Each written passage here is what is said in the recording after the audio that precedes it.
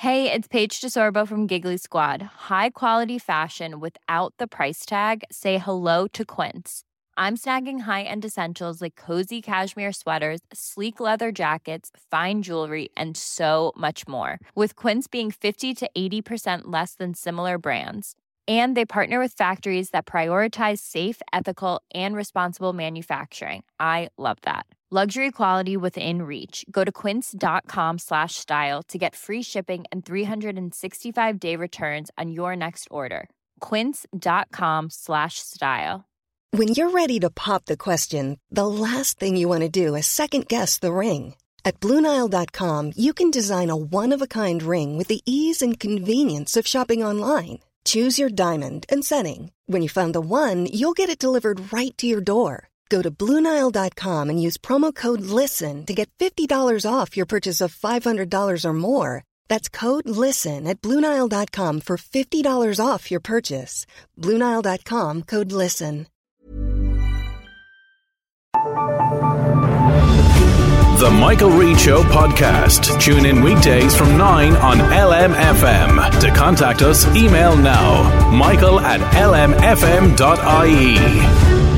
Monday morning, the 23rd of October. Good morning, with much debate and discussion from now till 11 a.m. This is Michael Reade on LMFM. Nothing has changed, but everything might change in how the state deals with people when it's discovered they are using drugs. At least that has been the experience in the past when the Citizens' Assemblies made recommendations on social issues like same-sex marriage and abortion. Over the weekend, 85% of members of the Citizens' Assembly voted to decriminalise drugs, and that instead of being prosecuted for possession of drugs for personal use, a comprehensive health-led approach should be followed. What does that mean? Well, time will tell. Gino Kenny, People Before Profit TD for Dublin Midwest, joins us now, and I think at a minimum this is what you would have been hoping for, Gino Kenny, and it follows on from 6-7 months of deliberations that the Citizens' Assembly had, hearing from people expert in this field with various opinions on the subject. What are your thoughts on this recommendation that drugs be decriminalised, and do you know what it means or what it might mean in effect? Yeah. Good morning, Michael. Yeah, I mean, look, it's welcome that the Citizens' Assembly have, deliberated on this kind of recommendation. And obviously there's about 36 recommendations in the kind of, looking at the broad spectrum of drug use in Ireland. But it is good that they have recommended drug decriminalisation. Now, there was a kind of ambiguity in relation to the wording of that. They basically what stems from the Citizens' Assembly is the health-led approach.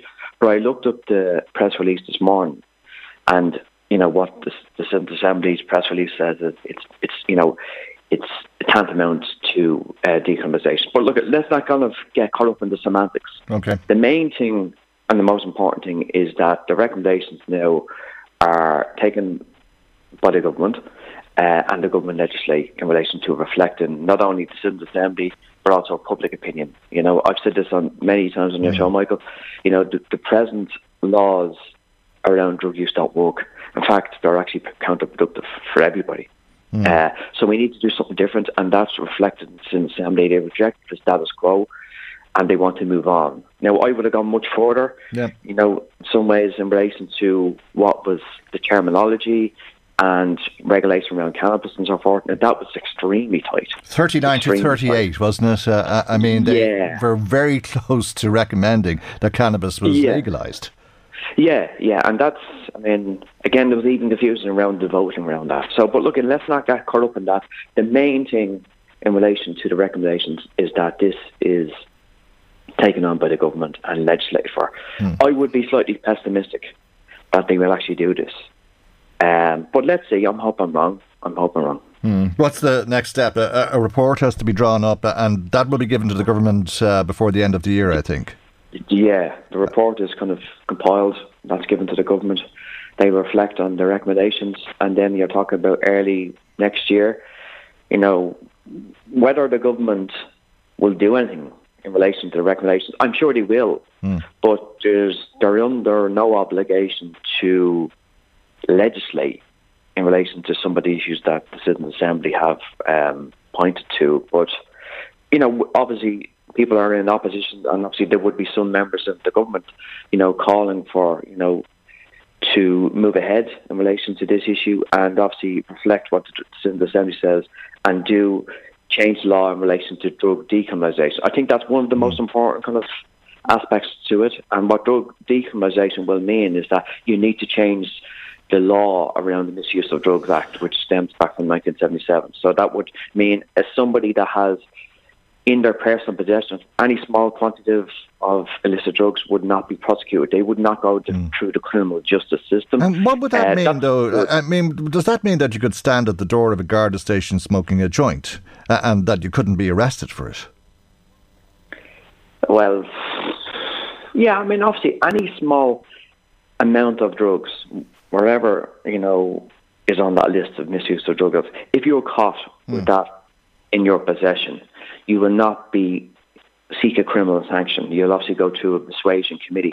But eventually, and this is the kind of, I suppose, the weaknesses around decriminalisation, you can then possibly be prosecuted in relation to kind of if you habitually offend. So it's better. I mean, it's better than what we have now. But, to me, it doesn't go far enough. Decriminalisation is a good concept, a good model. Yeah. But the elephant in the room is that the black market still exists for illicit drugs, which people will use. But under that circumstance, though, I mean, if you're decriminalising drugs and you're saying you're going to have a health-led approach, what would happen under that circumstance, or under any circumstance where Gardaí find people in possession of drugs, whether it's because they were taking them at the door of the Garda station or elsewhere? Is the Guard meant to refer them on to some health agency or to a doctor, or what happens? Yeah, probably a good example is in what happened in Portugal 20 years ago. And they had a really bad situation in Portugal in relation to overdose deaths and so forth, and, drugs and so forth. So basically what happens is that if somebody is found with quantities of drugs for their personal use, then they're kind of directed, not towards a court, they're directed toward, more counselling, dissuasion kind of committee. So that's a better model. That is a much better model. But look, if people want to use drugs, who are we to say to moralise them? I don't. I just think we need to go beyond that. Okay. And if people want to use drugs, that's their business. I'll be honest with you, that is their business. Is it their business though if they do it in public? And I think that's one concern that people. That's different. That's different. Yeah, obviously. I mean, if somebody's using cocaine or using heroin, obviously in public, that's not acceptable. But people do that, Michael, and obviously that's why you would, we've always said that, supporting, safe supervised injection rooms and so forth, and that's a good model of actually taking people away from using drugs on the street. Okay, but if heroin, a good example, and I don't think anybody likes to cite of somebody injecting heroin into their body, and they don't want to see it on the streets, they don't want their children to see it, and they don't want their children coming across the needles afterwards and all of that sort of stuff. Yeah. But if it's not criminal to do that, would the Gardaí have the remit or the interest in stopping somebody, and what could they do except direct them towards a health professional? Yeah, even at the moment, if somebody is using drugs, like kind of Class A drugs, obviously the police, are they going to arrest them for small amounts of drugs? It's quite arbitrary, but in them circumstances where there was a policy of drug decriminalisation, I think, in certain scenarios, somebody would need intervention if they're using drugs on that scale, and especially in public. So look, it's not perfect, Michael, by any means. But it's better than the model that we have at the moment. Right? Okay. Will it make it worse is the next question, I suppose, that people will have. I was reading an article by Catherine Conlon, who works with Safe Food, a public health doctor there, and she was saying that the experience in Portugal, which you've been talking about, is that in 2001, 7.8% of people used drugs. That's risen to 12.8%. Right, okay. Well, look, I mean, that may be so. I mean, that's 22 years ago. I mean, the kind of proliferation of all drugs. You know, you see cocaine. Cocaine is one of the probably most consumed drugs of the illicit market in Ireland. And the use of drugs is up in most countries. And obviously you have to kind of, in relation to the recommendations the Assembly has said, there needs to be kind of an education around kind of prevention, around treatment services, and the reason why people take drugs. A lot of people take drugs, Michael, don't have a problem with. In fact, the vast majority of people that use drugs will never have an issue with. There are some people that will have a problematic use with them drugs, right? And I suppose you've preempted my next question. So what is the consequence, if any, for taking drugs? If you're found to be taking illegal drugs, if drugs are to be decriminalised, if you're taking this health-led approach, there's no point in referring somebody to treatment if they don't need treatment. Yeah. And obviously that's one of the kind of caveats of drug decriminalisation, that, you know, if a member of the guard stop you, I mean, sometimes they can say, look, if be on your way or whatever, and so forth. And sometimes in situations, and I presume it's happened in Portugal, where somebody can be kind of directed towards, you know, for counselling and so forth. And that's fair enough. But nobody ever should be prosecuted or go through the criminal justice system for using drugs, regardless of what that drug is. So you have to look at a different model. You know, cannabis, for example, should be completely legalised and regulated, right? And prosecuting people for using drugs or using cannabis or even the whole sale and supply is just a waste of time. It's absolutely a waste of time. And, you know, that the Citizens' Assembly did reflect that we need to go beyond, particularly around cannabis, that we need to look at a model of regulation. And that model is a much better model than we have now. I mean, it just doesn't work, you know. And we've had 6 decades of this, Michael, that, you know, it's largely policy that have failed. And whether you use drugs or not, and the vast majority of people never use drugs, but those, for society, we have to look and reflect what has gone wrong, you know, because there is a terrible dark side to drugs, terrible dark side, you know. And we have to kind of understand why people, you know, get into addiction, why people get into kind of the trauma of all kind of, drugs and so forth. But the best way to try to understand that is not to criminalise people. Because if you start criminalising people, which we've done that kind of sends people down a different avenue, and it just doesn't work. So this model of, not criminalising the person, and I would go beyond that. We need to be more radical. We need a form of regulation, and there's a bigger debate in society. No, I'm not advocating for this. I wonder with cannabis if decriminalising it will make the criminal gang problem worse, because I don't think any citizen will be worried about using cannabis if there is no criminal prosecution.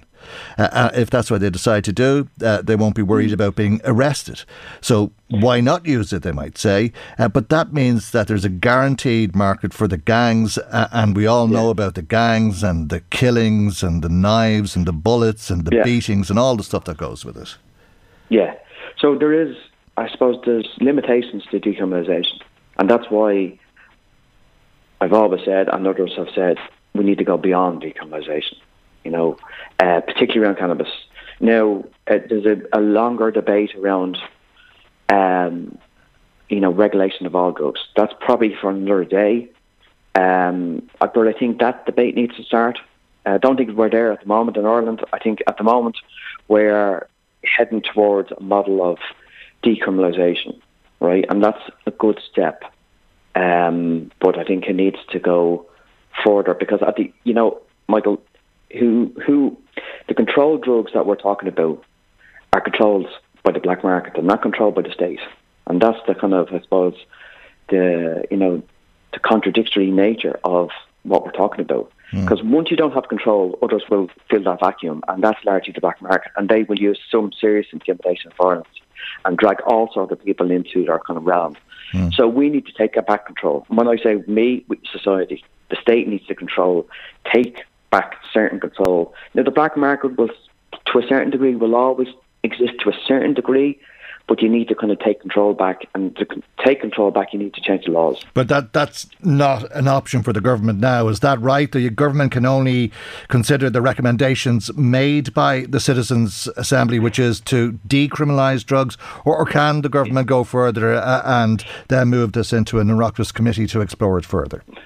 Well, they can go as further, they can go as, further as they want, Michael, really, at the end of the day.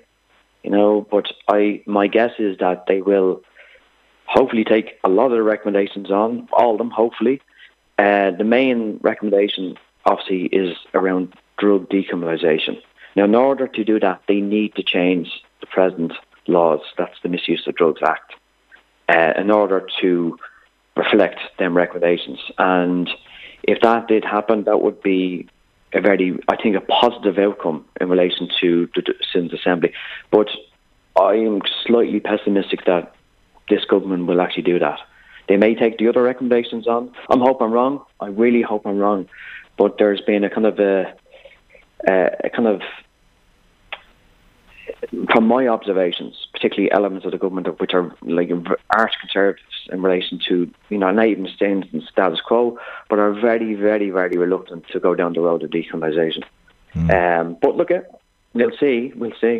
Okay, maybe it's because of what they're hearing from their constituents, and I suppose that is the essence of politics. Gino, we leave it there for the moment. Thank you indeed for joining us. Gino Kenny, People Before Profit TD for Dublin Midwest. So, what is it you'd be saying to your politicians? The Citizens' Assembly has met for 7 months at this stage. It's made its recommendations to decriminalise drugs, and it very nearly voted to legalise drugs. That vote, as mentioned earlier on, 39 to 38 to legalise cannabis. I'm not sure if that's what I said, but just cannabis alone, 39 to 38.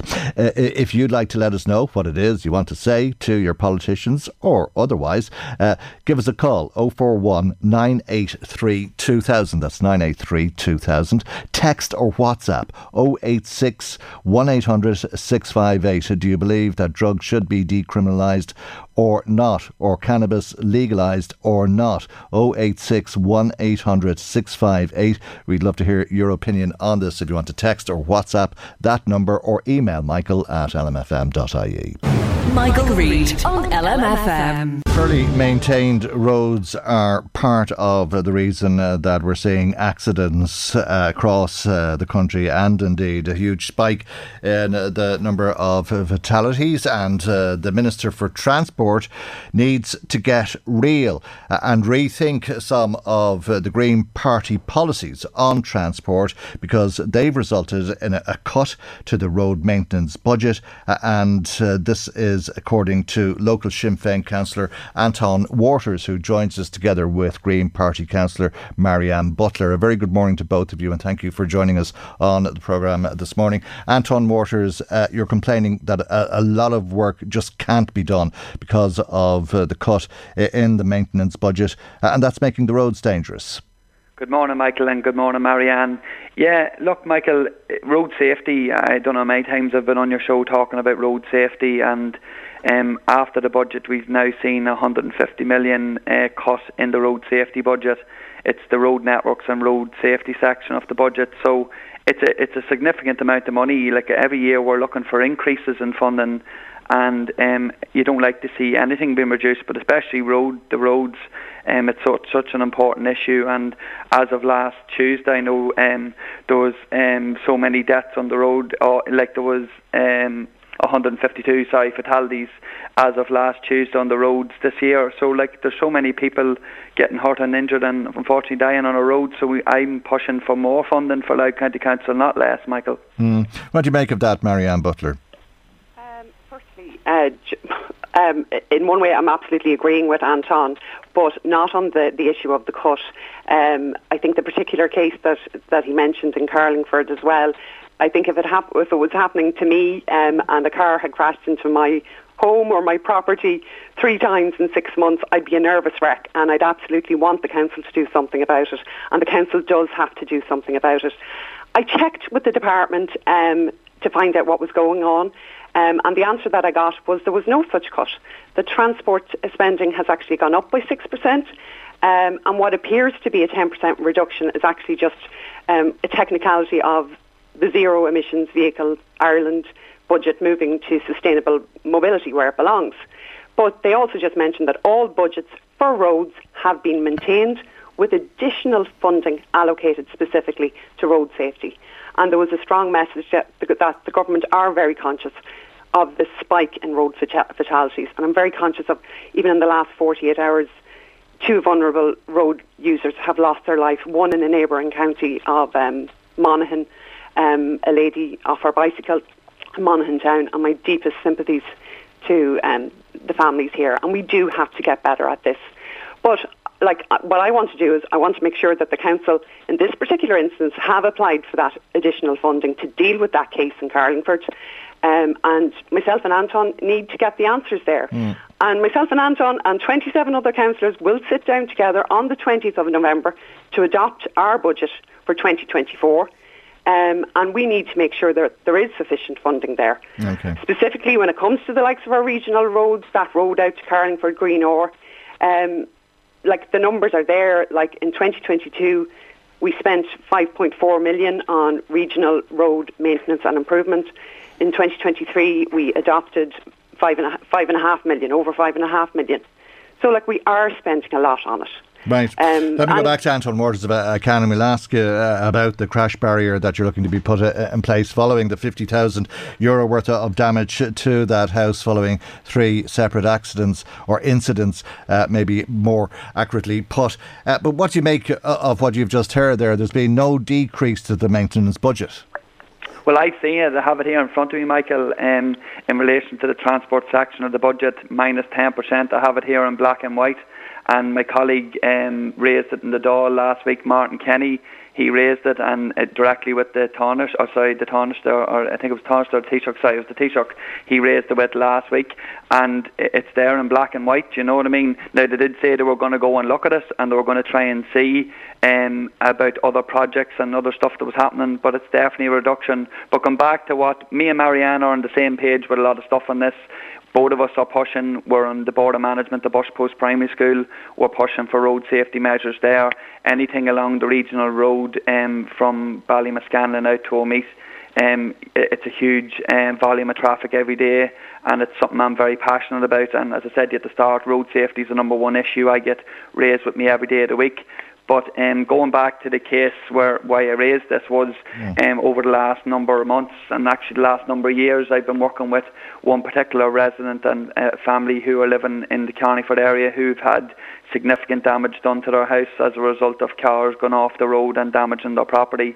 And to me, any reduction is dwindling the chance of them getting the works done. There was 174,000 given to Louth County Council for crash barriers last year. Another 10% on top of that would have well and truly covered what I'm looking to get done. I've been speaking to the council, Michael, on this a number of times. I think it roughly works out at about €250 per metre for a crash barrier. And there's a lot of, in a 10% increase, that's a lot of crash barriers. I know it's not all for crash barriers, it's all for road safety works, be it dealing with dangerous junctions, signage, road markings. And I take it there were fairly significant collisions to cause so much damage. Doesn't sound like a very pleasant place to live. What are the people in the house saying about it? I fear looking at my phone, Michael, at the weekend, be it a Saturday or Sunday morning. Like, I've been in with these residents on a number of times where it's after happening, and I've seen videos of some from their footage of their security cameras of what's happened. It's very scary, Michael. One instance where they were sitting in their house on a Saturday evening and a car landed in beside them at their patio door. You know, this is, to me, it's a no-brainer. That a crash barrier is needed, because it will obviously protect the residents and it will also protect the road user, because you're not going to be leaving the road. Now, obviously, it depends on the speed and everything that it's travelling at, but to me, we need to be pushing for this, and the council have been installing crash barriers at different locations around the county.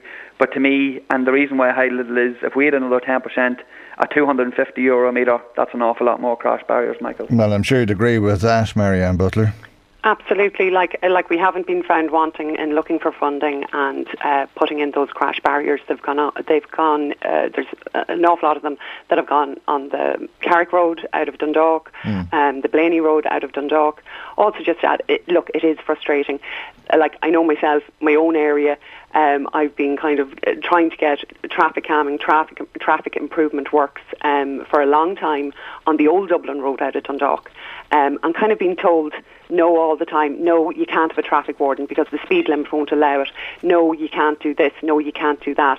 And like, finally, because of the Green Party in government, the active travel programme that's going to go in there will put in those crossings, will put in those cycle lanes, will make it safer for all road users to get Okay, about. but Transport Infrastructure Ireland has said that lack of investment in the roads is going to result in the deaths of 77 people and 381 serious injuries over the next 5 years.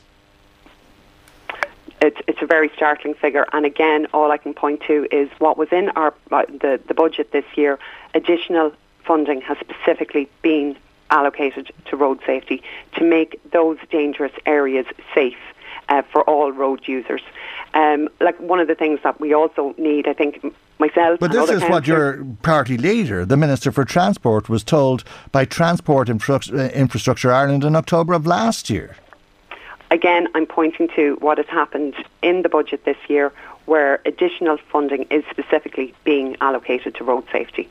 And again, there are many factors to road safety and improving it, and the road condition is definitely one of them. And where there is a problem with road design or road condition, it has to be addressed to make the road safer. Okay. Do you believe that Eamon Ryan will be responsible for the deaths of 77 people if the funding that you're talking about is not increased on further? And we all know that inflation is a very important part of any conversation like this. Again, just to point that there has been no cut. There's been the funding has gone up by 6%. The 10% cut that has been talked about, again, was literally the budget line for Zero Emissions Vehicle Ireland being moved to a different section. That's what it is. That's why it looks like a cut, but it's not a cut. And the funding has gone up by 6%, and there is additional funding specifically to tackle road safety. Okay. It has become a huge issue. The trend was going down for so long. I know myself and Anton, we were at the JPC. The RSA came in and gave us that presentation. The goal here is for zero deaths. And I think everybody in government, on councils around the country, especially in Louth County Council, are working hard towards that. You don't accept that, Anton Waters, about the 6% increase, as you've heard there, on the maintenance budget? I have it here, Michael, in black and white: programme expenditure, road networks and road safety, over in the right column, minus 10% change from 2024 over 2023. But that money is reallocated, you've just heard. Yeah, I don't buy it. Look, we're all in the same hymn sheet with road safety. We all support no accidents on the road, Michael, and me and Marianne, as Marianne rightly said, we were at the JPC and we listened to harrowing stories of all different counties, of all the different issues there is. But to me, for Louth County Council, we want more money, more funding to be able to deal with these issues.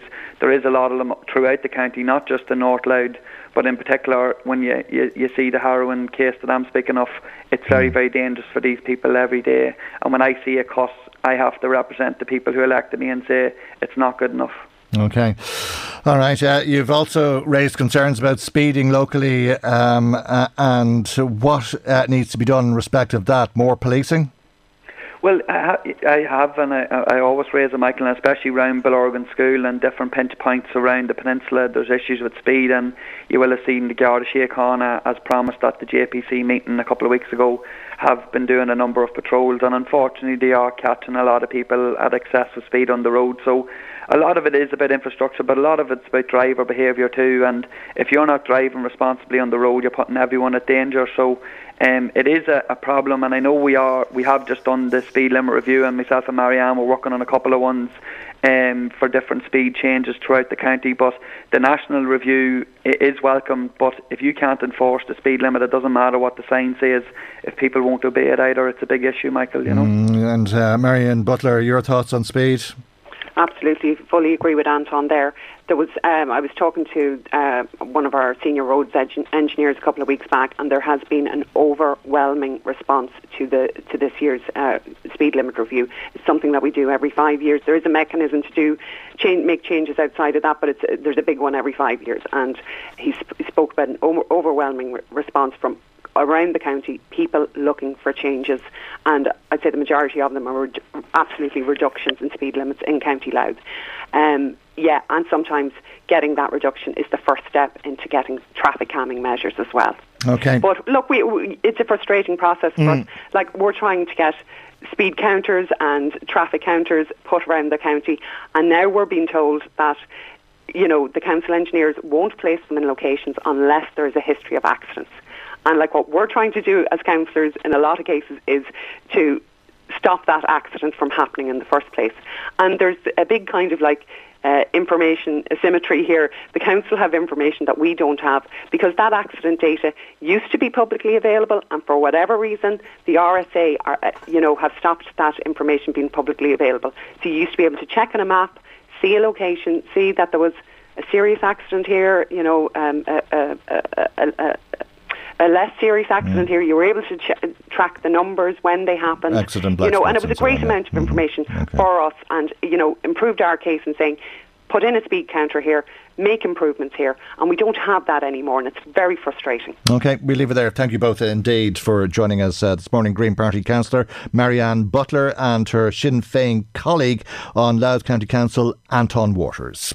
Michael Reade on LMFM. Let me bring you some of the comments coming to us this morning. Michelle in touch saying that road in Carlingford is dangerous, but when we talk about accidents and all of these accidents that we've been hearing about recently, maybe we should look behind the news and find out what condition the drivers were in. Michelle is saying that she knows of an incident recently where there was a crash and the driver was off her head on drink and drugs. And how do speed barriers stop that? Very interesting question indeed, Michelle. We'd Ellen in touch with us saying, I have to agree with Anton Waters. I was down the country last week, hit a pothole and the car just spun. Lucky there wasn't another car coming and I wasn't speeding, says Ellen. Thank you indeed for that. Very frightening incident, I'm sure, for that matter, Ellen, to have your car turn around like that. Somebody else texting us this morning saying, listening to your show, and I think the government parties need to really think about taking some basic maths lessons. Thank you for that. Another message from somebody, this time about drugs. If this government truly wants to tackle crime and gangs, then they should legalise, regulate drugs and take the gangs' bread and butter away. Maybe then we won't need military to catch drug tankers instead of the drugs. An opposing view to that from somebody who says your guest is trying to defend a move away from criminalising drugs and answering your questions. It's just justifying the law as it is. Not my citizens' assembly is the hashtag attached to that message. And thank you indeed for taking the time to make comment on the programme. Mag Y in touch with us. I think Mag Y has been a bit mischievous this morning.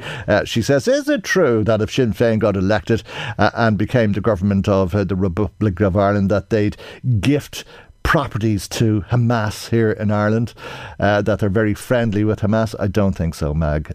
No, I think what Sinn Féin has said is that they would speak to Hamas if they were involved in negotiating a peace settlement, because they've said that you should speak to all of the actors in these situations. I don't think they've said anything of the sort, and I'm sure that you're winding us up. But thanks. Paddy Duffy, thank you as well. Paddy says the goodwill and natural sorrow and empathy felt towards Israel after the horrific slaughter of its people on the 7th of October was visceral, but they have squandered the goodwill by their response to the whole Palestinians population in Gaza since. The Jewish population worldwide is just over 16 million, of which just over 7 million live in Israel.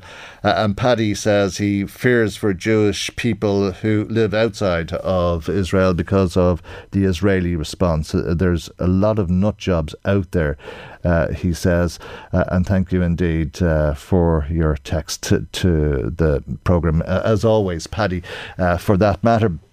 Another message that comes to us from a delivery driver with Just Eat, saying that yesterday evening I was delivering to an estate on the north side of Drogheda when my car and other vehicles came under attack from thugs throwing fireworks. I had to pull away from the area altogether. They could have caused a serious accident and they put lives at risk. There was no guard presence in the area and they were seriously dangerous. How is this allowed to happen? I really don't know. It's must have been a very frightening incident. Thank you indeed for telling us about it, and I'm sure we'll ask the Gardaí to make a statement in relation to that and as to why there was no response. I presume there were calls to the Gardaí, but there was no response. Another text that comes to us about drugs. This one's from Martin, who says, I used to smoke a lot of dope years ago, but hadn't touched it for 15 years. I was at my doctor recently and they told me that I should be cutting down on my drinking, that there was worrying signals relating to my liver. So I heeded the doctor's advice and I bought some weed. I've cut down on the drink as a result, and I have a little bit of weed and a couple of drinks, and I've never been better. Great not to be getting up with a hangover, says Martin. Thank you indeed.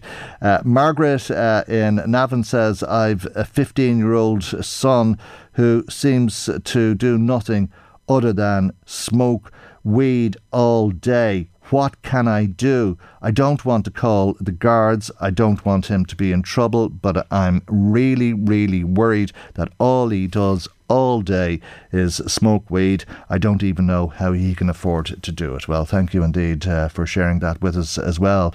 Our telephone number, if you want to share your thoughts with us, is 041 983 2000. That's 041 983 2000. You can text or WhatsApp us on 086 1800 658. That's 086 1800 658. And you can email michael@lmfm.ie.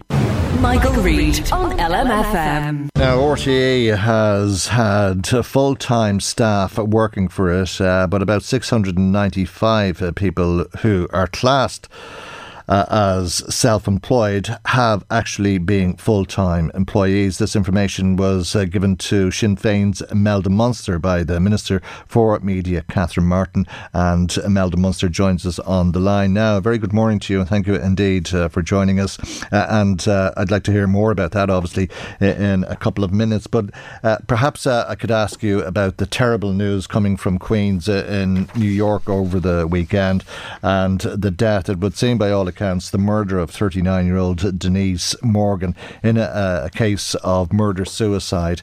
It really is an awful tragedy for family and friends in Tullyallen to have to come to terms with, and I'm sure, like everybody else, you'd like to sympathise with all of those people who are close to Denise. Yes, Mike, it's difficult even to talk about it. Heartbreaking, horrific news for the family. You couldn't even comprehend what they're going through. They're absolutely devastated, and our deepest sympathy and my deepest sympathy goes out to Denise's family, and they're just to let them know they're in the thoughts and prayers of the entire community, and we're there for them. And there's not a whole lot else you can say. I mean, it's just heartbreaking news. And you know, if you've children living abroad, you always, or any child, you always fear a phone call or a knock at the door. But something as horrific as this coming to you and it happening so far away, there's just no words really, Mike, to be honest. But just to say that my deepest sympathies and thoughts and that of the entire community are with the family at this moment. I think that probably echoes the way everybody feels. It's such a small world most of the time, and sometimes places like Queen's, especially for those close to Denise, must seem so far away at the moment. And I'm sure people will be making their way there and trying to come to terms with this terrible news that came home over the weekend.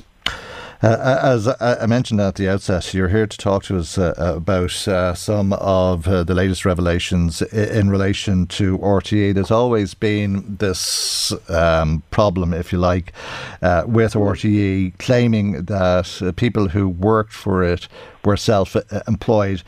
Turns out 695 people in that situation. It's a shocking amount of people, isn't it?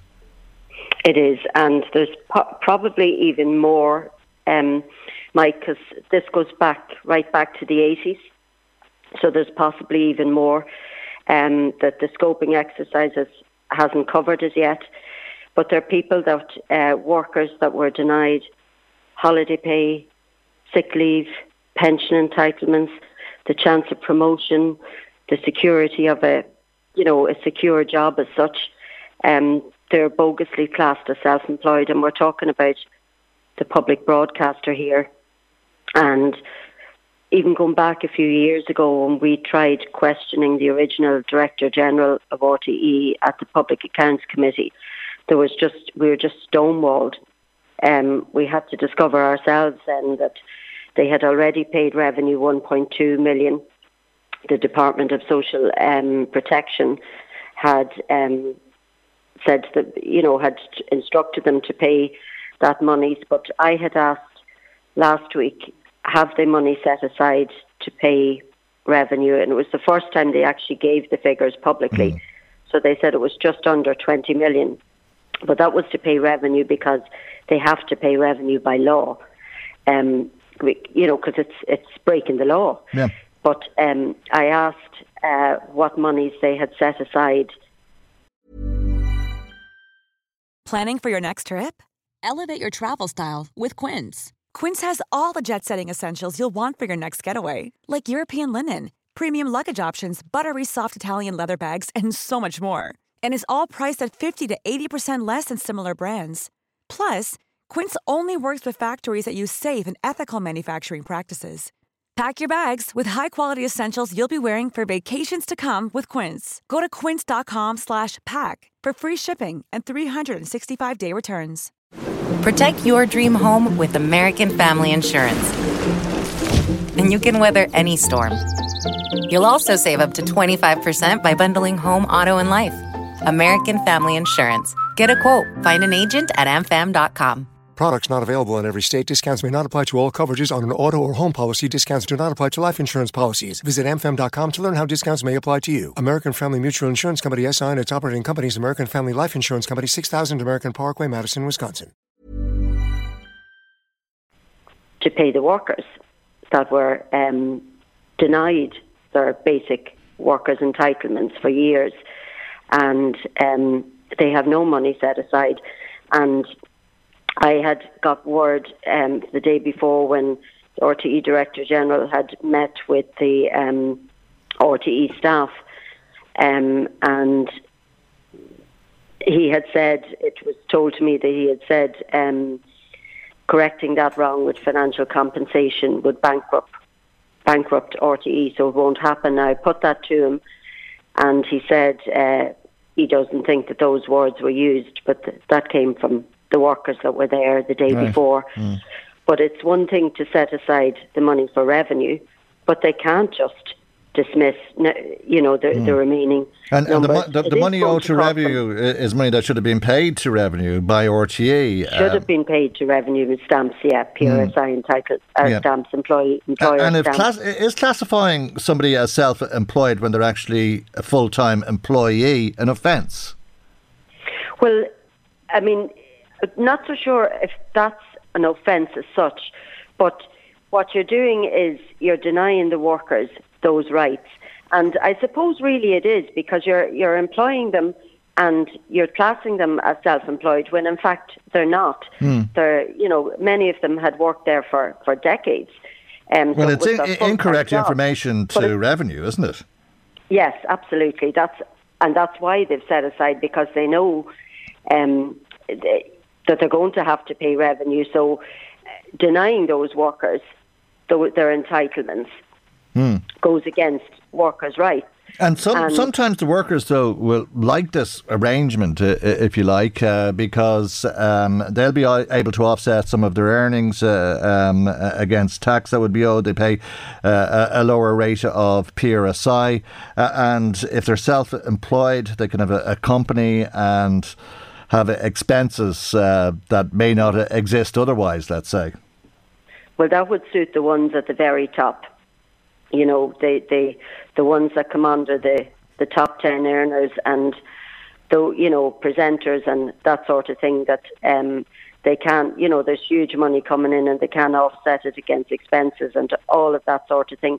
But for ordinary workers, which the majority of these, this number is, that as far as we can understand, there was no real long-term benefit to them whatsoever, and that's why there's such grievance felt, because they have been denied their pension entitlements, their holiday, all the entitlements that any worker is entitled to.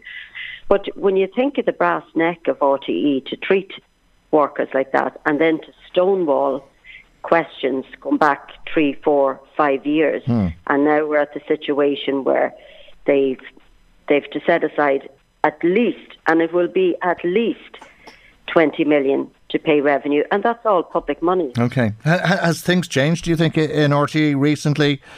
We've a new Director General. I think you're waiting on more documents from Kevin Backhurst, and there's a memo relating to a pay deal with Ryan Tubridy. You mentioned the top earners there that you're waiting on. Are you seeing a change in how RTE is responding? Well, I raised that with the Minister the other day. Firstly, I put in 2 priority questions. The first one was about the RTE still refusing to furnish us with the key document, which the start of the whole mess that we've seen, and their refusal to hand it over to the Public Accounts Committee. And my question was denied. So then I put in the second question around the bogus self-employment, and that too was denied. So I had to put in something vague then, looking for an update on the ongoing investigations, so that I could raise these issues with the Minister. Now, I did raise the issue about them refusing to furnish us the key documents that will go to the heart of everything that happened, and the fact of, how are they going to ever create trust or rebuild trust if they don't furnish it with, and are they going to force the Public Accounts Committee to go to court over to try and get access to these documents. Now, the Minister did say that she had met with the Director General that week, I think, or the week previous, and that he had said that he's going to trying to find a way to solve it, to looking for a way to furnish us with those documents. Now, whether that transpires into fact, we don't know yet, but she seemed, in her response to me, confident enough that he was looking for a way to do this, because they've been claiming legal privilege, but sure, they have the right to waive that legal privilege, and they know it's one of the core documents, and you just question, what are they trying to keep from the public by not furnishing us with this particular key document? Okay, well, We do know that we are looking at an institution that's in grave danger because of the drop in the licence fee and indeed the drop, it would seem, in the viewership of the Late Late Show. You're talking about high earners, Patrick Keelty replacing Ryan Tubridy. It doesn't seem as though the change has worked too well. Can I just ask you about a separate issue altogether, though, while you're with us? And I'm not sure if you're aware of this or if you want to react to it. And it's not something I can verify at the moment, but we are trying to make contact with the Gardaí in Drogheda to ask them for a statement in relation to what we're told by a texter was an attack on him as a Just Eat delivery driver in Moneymore last night. He said a gang of thugs attacked his vehicle and a number of vehicles. The guards were called, says our texter, but there was no response. As I say, it's not something I can verify. It's not something I'm sure you're aware of, but do you wish to react to it? Oh, well, if that's happened, that's disgusting. Delivery people go about their business, that's their job. And, I know in larger cities they always have the fear of coming under attack, and there's areas that they won't go to because of it. But if that is factual and that happened, I would say to that driver just even to contact my office, and I will contact the guards on his behalf, or his or her behalf.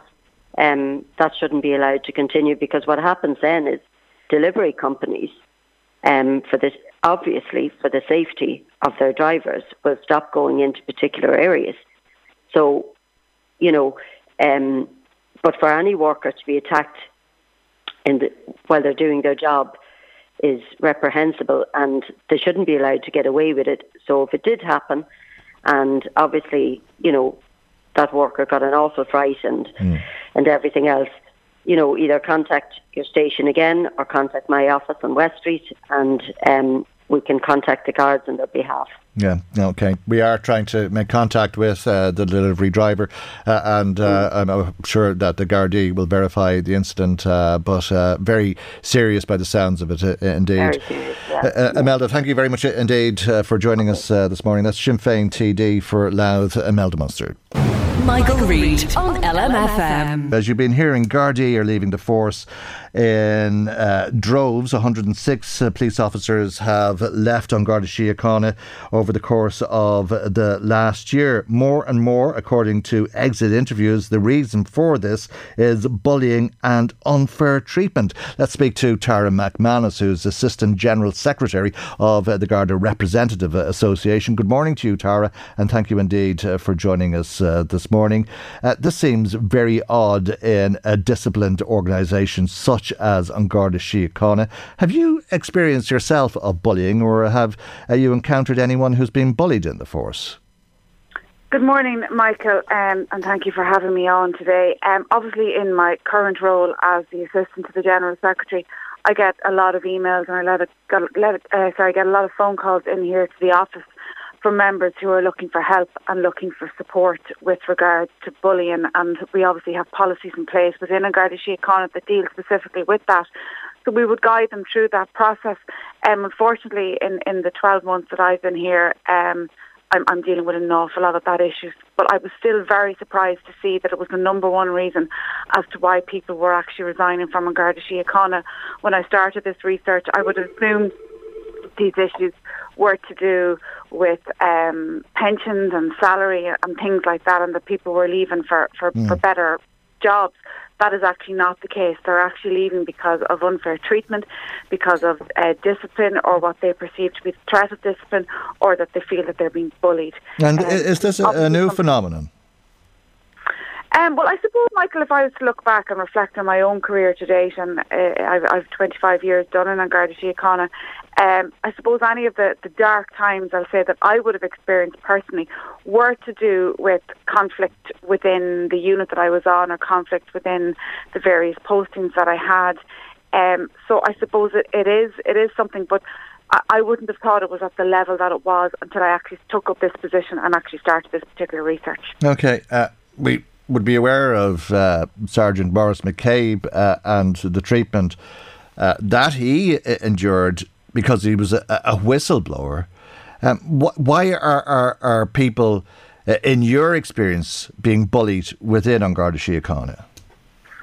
Well, I suppose if we look at the fact that predominantly it's people with less service. So almost 60% of the participants that I spoke to that actually resigned from An Garda Síochána had less than 5 years service.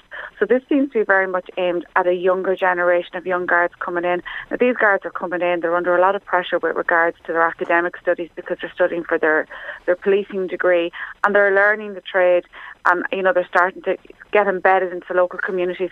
They seem to be a little bit more at risk of this behaviour than we'll say those of a higher rank or those with more service, but that's what the survey is telling us.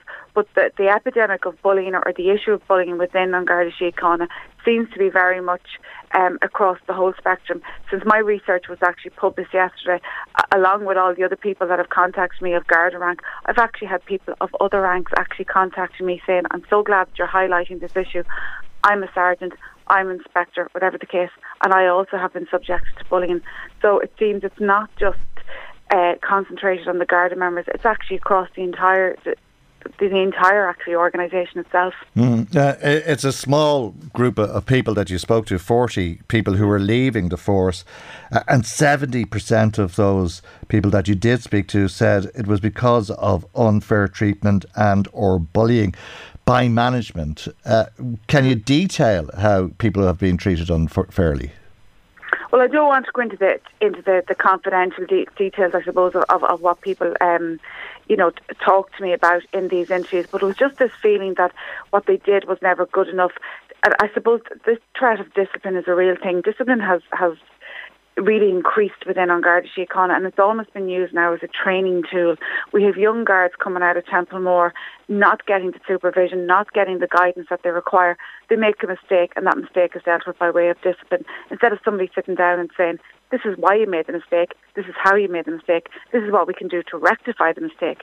Instead, they're being disciplined, and we would say that that is not the right approach to use. It's not what discipline is designed for. It's designed to deal with wrongdoing. It's designed to deal with people who are, habitual offenders with regards to perhaps coming in late or whatever. It's not designed as a training tool. So that sort of culture is creeping in, where people actually feel that their decision making is undermined by the threat of discipline, and that's one of the other very concerning trends, and one of the other concerning results that came up was regards to people and their decision making, and the fact that they feel over 70% of them had a fear of discipline, and that fear was actually dictating how they made decisions. Why is that, do you think, though? Because I mean, from what you're saying, it's sergeants, inspectors, superintendents, chief superintendents who are the bullies. They are the management, essentially, but they're long-serving Gardaí, I take it, for the most part. And what's happened with them? What's changed that they've changed their approach? We think this is coming from the top down, as I said, where discipline is being used. It's very hard in An Garda Síochána to... There's not a whole lot of positivity there at the moment, and people are saying, I can't get by saying that I introduced this particular policy or introduced this particular procedure, but I could prove that I'm really good for promotion if I show that I can discipline people and that I can, deal with wrongdoing in a very harsh type of manner. So we think that's where a lot of it is coming from.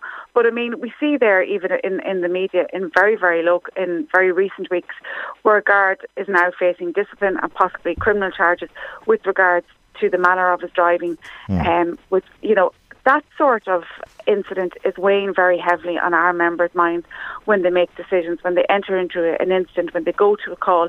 This is what they're thinking about. They're thinking, if I do A, B and C here, is this going to be open me up to discipline, despite the fact that I'm doing my best in this situation? I'm doing my best with the resources I have, with what I have available to me, but am I leaving myself open to discipline? And that's actually weighing on our members very heavily. And when you say from the very top, from the Commissioner, from Drew Harris, is it?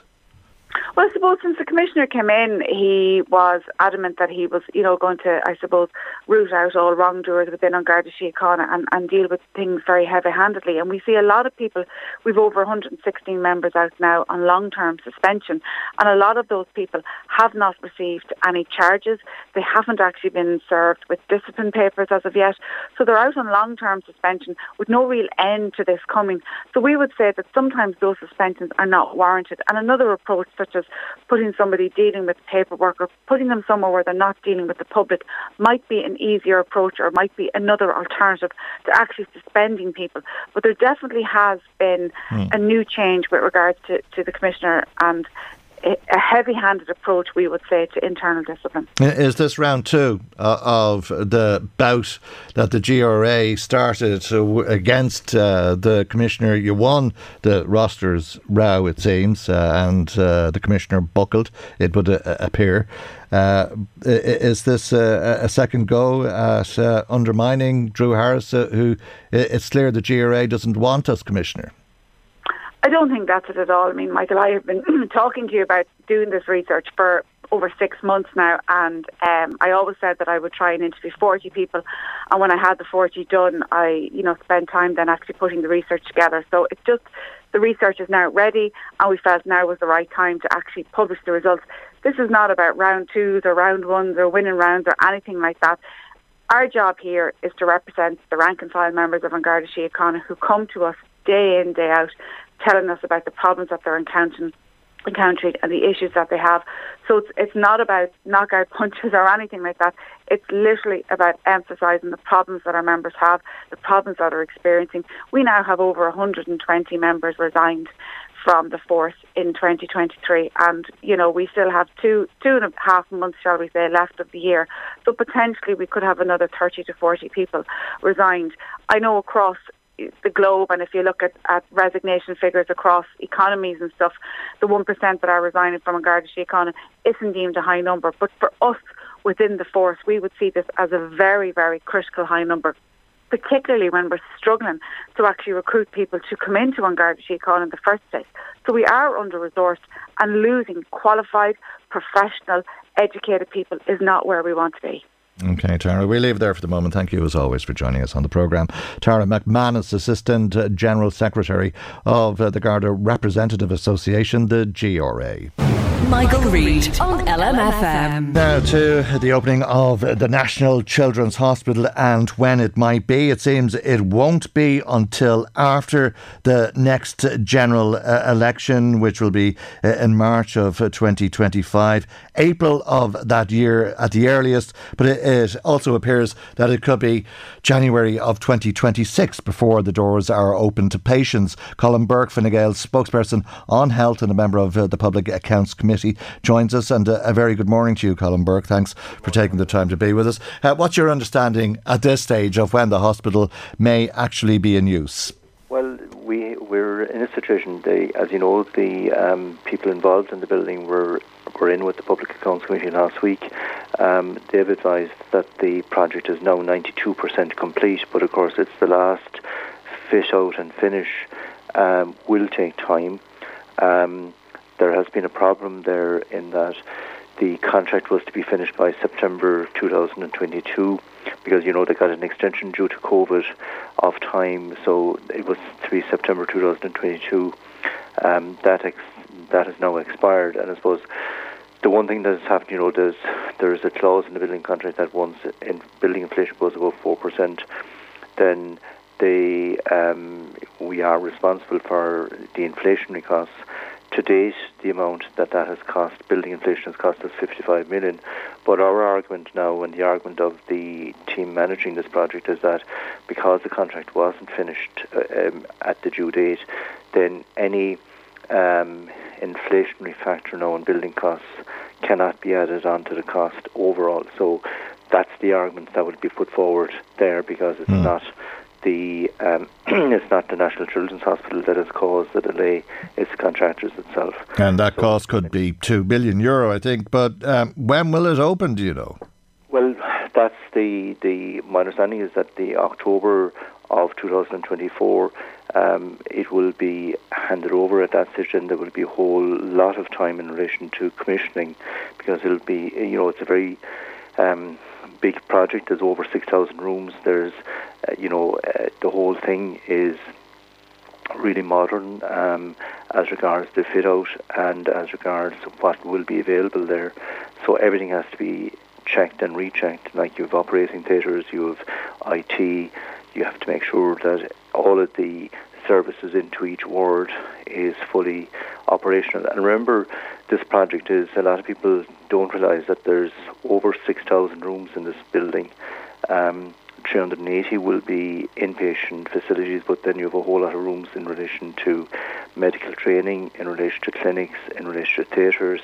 So, for instance, there'll be over 20 operating theatres there, and I suppose that's the big problem that you have about medicine at the moment, is that you can appoint all the consultants you like, but if you don't have access to theatres, then services will be delayed. So we would have over 20, I think it's 20 theatres will be in place there, and I think it's about access. And then an awful lot of procedures now, whereas before there were inpatient procedures, an awful lot of the procedures are daycare procedures. So the importance of having access to theatres is extremely important. But it's nearly a decade since planning permission was lodged at the St James's Hospital site. Is that acceptable? Well, it's actually longer, because remember the previous project went for planning, and the planning was turned down. So in 2015, and that's when the application was made for St James's. But I wasn't going to go back as far as Bertie Ahern.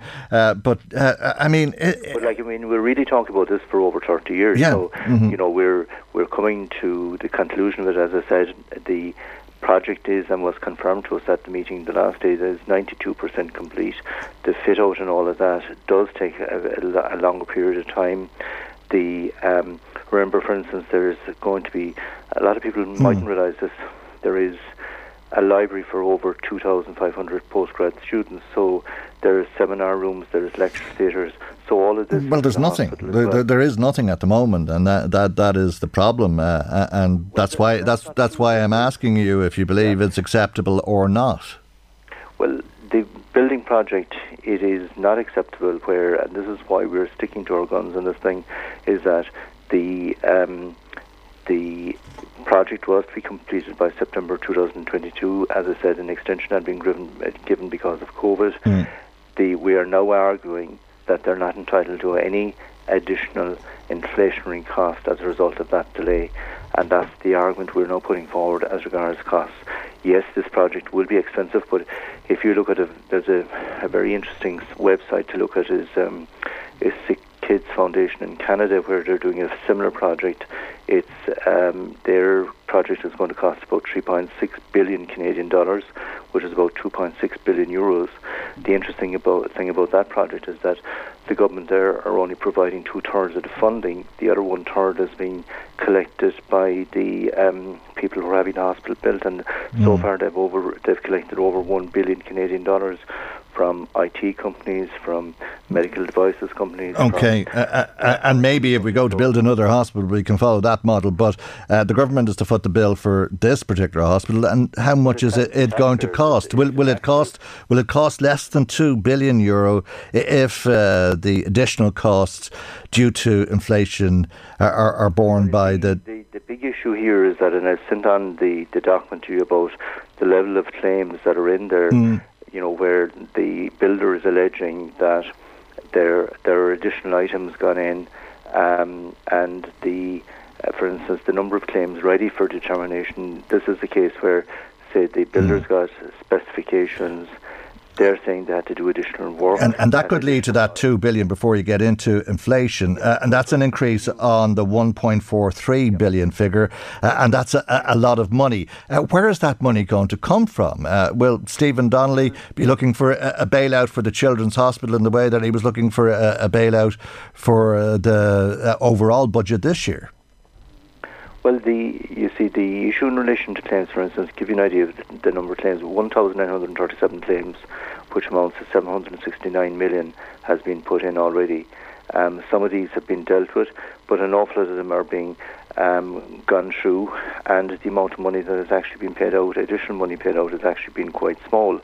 So each one of these claims has to be looked at and adjudicated on, and that's being dealt with. In relation to the overall cost, I think it's too early yet to give an idea of the overall cost because of all of these additional claims and because of the fact that this is a complicated project and that it's not straightforward. There are additional items that went in. There was also a change in the sense of the time scale involved. There was new equipment or new ways of doing things came on board as well, so there had to be an adjustment on that as well. So, do you think that you'll be making these explanations during the next general election campaign? Well, in relation to the healthcare sector, remember the population of this country has increased by 1.5 million in 23 years. That's a 40% increase. We have been talking about this children's hospital for over 30 years. We need to get it built. We need to get the three hospitals. If that's yes, you believe that you will be making these explanations during the next general election campaign, do you think people will be saying to you, we don't want excuses, we want solutions from our government? But the solution is getting the hospital built, which is something that we have done. It has been eluding us, as you say, for 30 years, certainly over the last decade. We can talk about projects and about what they're costing, but at the end of the day, if you look at comparisons with other, and the one I gave you is one, if anyone wants to check up the Facebook page called Sick Kids Foundation, and I did a consultation with the Canadian authorities on the hospital there, they built in, for instance, a 15% inflation cost per annum on their project in Canada.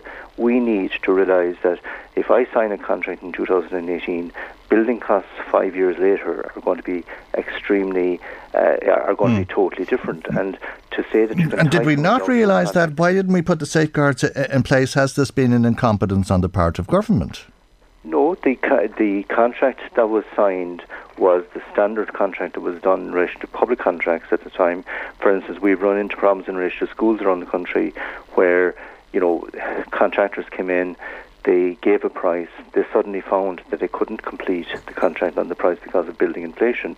In relation to this, when we're saying we have a tie down now in relation to building inflation, September 2022 is a cut-off point. We're saying the builders are not entitled to claim for building inflation. Yes, they're entitled to claim for where additional work has been required because of change of plans or items that were not included in the plans, and because the way the delivery of equipment and services has changed over the last 5 years as well. So you have to build that in. But remember, this is a project which is the length of Grafton Street. It's a 7-storey building. It has 2 floors for over 1,000 car parking spaces. It's way over budget and it's delayed by years. Yeah, but the problem is that, people talked about it for 20 years. We got on and building it and we're delivering it. And that's the problem that, we need in relation to, for instance, we have 3 elective hospitals that we need to get built. We're only at the design stage in each one of those. We need to get on with those projects as well. And I think it's about how we can fast track. And as I said, the population of this country has increased by 40% in 23 years. We now need to be able to fast track projects in relation to healthcare. And we've done it very well in relation to schools in most parts of the country. Yes, we've run into problems in some areas, but in a lot of areas we've fast-tracked the whole delivery of schools. We need to fast-track the delivery of services, especially in relation to healthcare, and we need to make sure we can respond to the changes that are there. And remember now, in relation to, this is in relation to paediatrics that we're building this hospital. We also need to advance services in relation to elderly care. The elderly care population has increased dramatically in the last number of years. People are living longer. Life expectancy. Perhaps we can leave that conversation for another day, but I think people will agree with you that lessons could be learned from the experience. Absolutely. Okay. And every project you do, you can learn lessons from. But the important thing now is the delivery and get it up and running so that we can have a modern system, and that also we can make it attractive for people who have expertise in healthcare.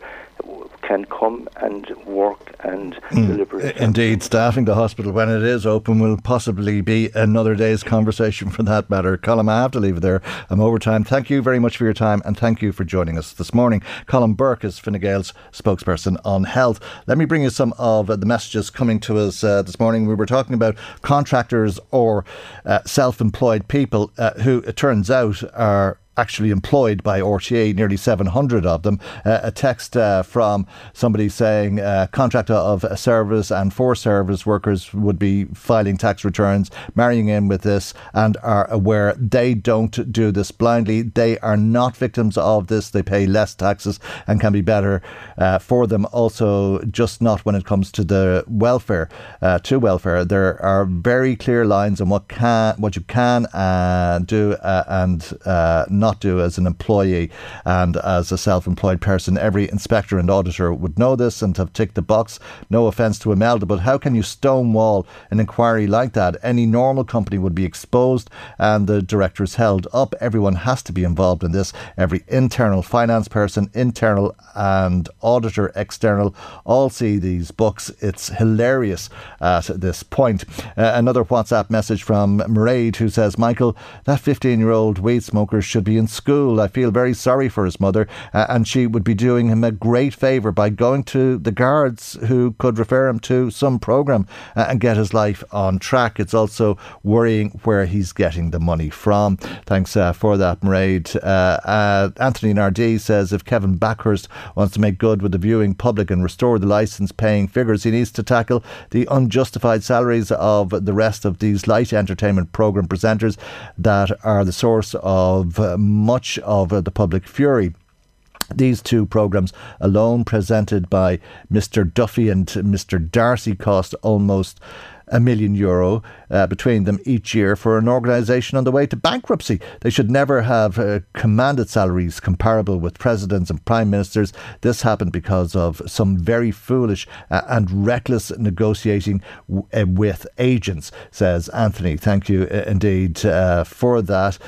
We'd Cahill in Mornington in touch with us saying, I think that we soundbite sums things up perfectly. You asked a simple question about when the Children's Hospital will be open, only to be met with absolute silence. Thank you indeed, Col. Very apt indeed. But thank you indeed if you have been in touch. Just to remind you, our telephone number is 041 983 2000. Text or WhatsApp 086 1800 658. Michael Reade on LMFM. Well, as you've been hearing, the Irish Examiner has been reporting on Ukrainians arriving into this country. The paper says that government officials are of the view that the current approach is unsustainable and unsuitable, and that Ireland's approach is significantly different to that of other EU countries. The idea, according to the Irish Examiner, is that there will be a new policy. This will be documented in a memo which is going to go to Cabinet, and it will say that after 3 months Ukrainians will have to either find accommodation in the private rental sector or take a pledged property through the offer of a home scheme. Let's speak to John Lannon of Durrus. John is the CEO of Durrus. And a very good morning to you, John, and thank you indeed for joining us on the programme this morning. What will that mean in practice? Does that mean that we'll have Ukrainians on the streets, in other words? Good morning. And this is our concern. I mean, there's no doubt that the arrival of people from Ukraine as a result of the war there has added significantly to the work that the Department of Children have had to do to find accommodation. Over 90,000 people have arrived. We've seen an ongoing deterioration in the standards of accommodation that's been provided, up to the point where people have been living in tents in recent months. The over-reliance on hotels certainly remains problematic as well. But you know, if people are not, as you say, provided with accommodation by the state, they need to be able to access the private rental market or to find pledged properties. Now, there's a limit to the number of pledged properties that are available.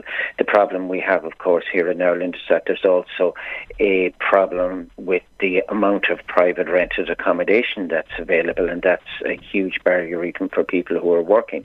Well, we've a zombie rental market and very difficult to find somewhere to rent, let alone afford it. And we don't have enough pledged properties as things stand. Mm-hmm.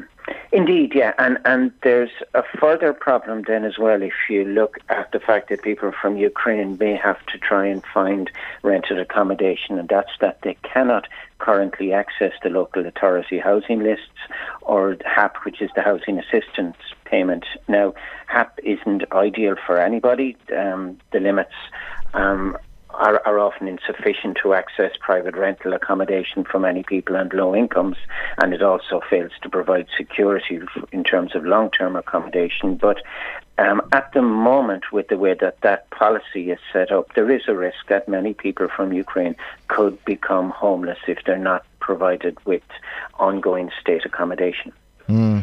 Well, would it not be inevitable?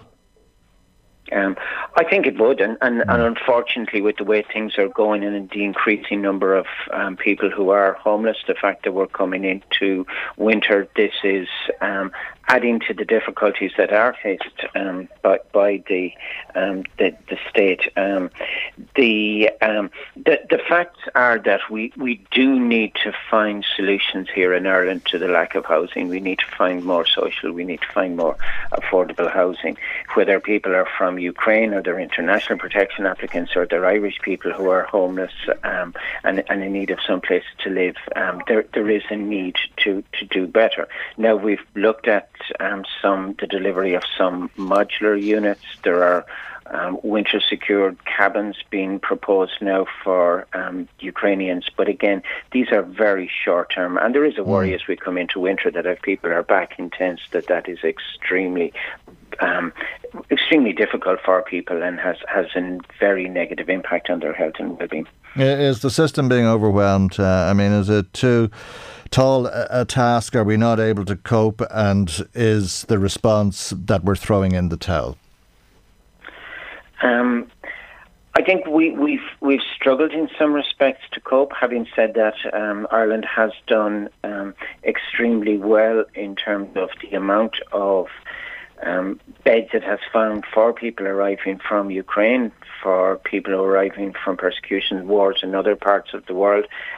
In the most part, accommodation has been found, but we're still lacking that mid to long-term place and that strategy around what will happen as people have to move out of hotels, as they have to move out of the other accommodation that they're provided with. It would appear now that the government are at least, let's say, pointing out to people that if they come to Ireland from Ukraine, they're not likely to get the same support as people up to now have got. There was also, I noticed in that Examiner article, a suggestion which was of even more concern was that the government might be considering reductions in social welfare pay to Ukrainians. Nobody should be without adequate social welfare. That includes international protection applicants as well. They receive just €38 a week now. So instead of lowering the bar, the government should be raising it to ensure that everyone has income that's sufficient to meet their basic needs. Another issue that's reported in the Irish Examiner is that Ukrainians, if they're staying in a hotel or elsewhere, have the right to leave wherever the accommodation is for 7 days over a 6-month period. But that's been suspended. Why is that being suspended? Indeed, yes, and this is something that we've raised questions with the department around, seeking clarifications. It would appear that they have told us to date that there were a number of people who were leaving for long periods of time, but more worryingly, there were beds that were being paid for by the department that weren't being used. Now, I think that instead of penalising Ukrainians and putting quite a stringent and often indeed workable policy in place, they should be ensuring better oversight, better management and better monitoring of the accommodation that's being provided and that they're paying for. Yeah, and I think one of the reasons the beds are empty is because the Ukrainians have gone back to Ukraine. I've heard of stories of people going back and back here then again afterwards. Indeed, and some people will choose to go back, and if that happens, and if a bed or a room is freed up, then it should become available to others.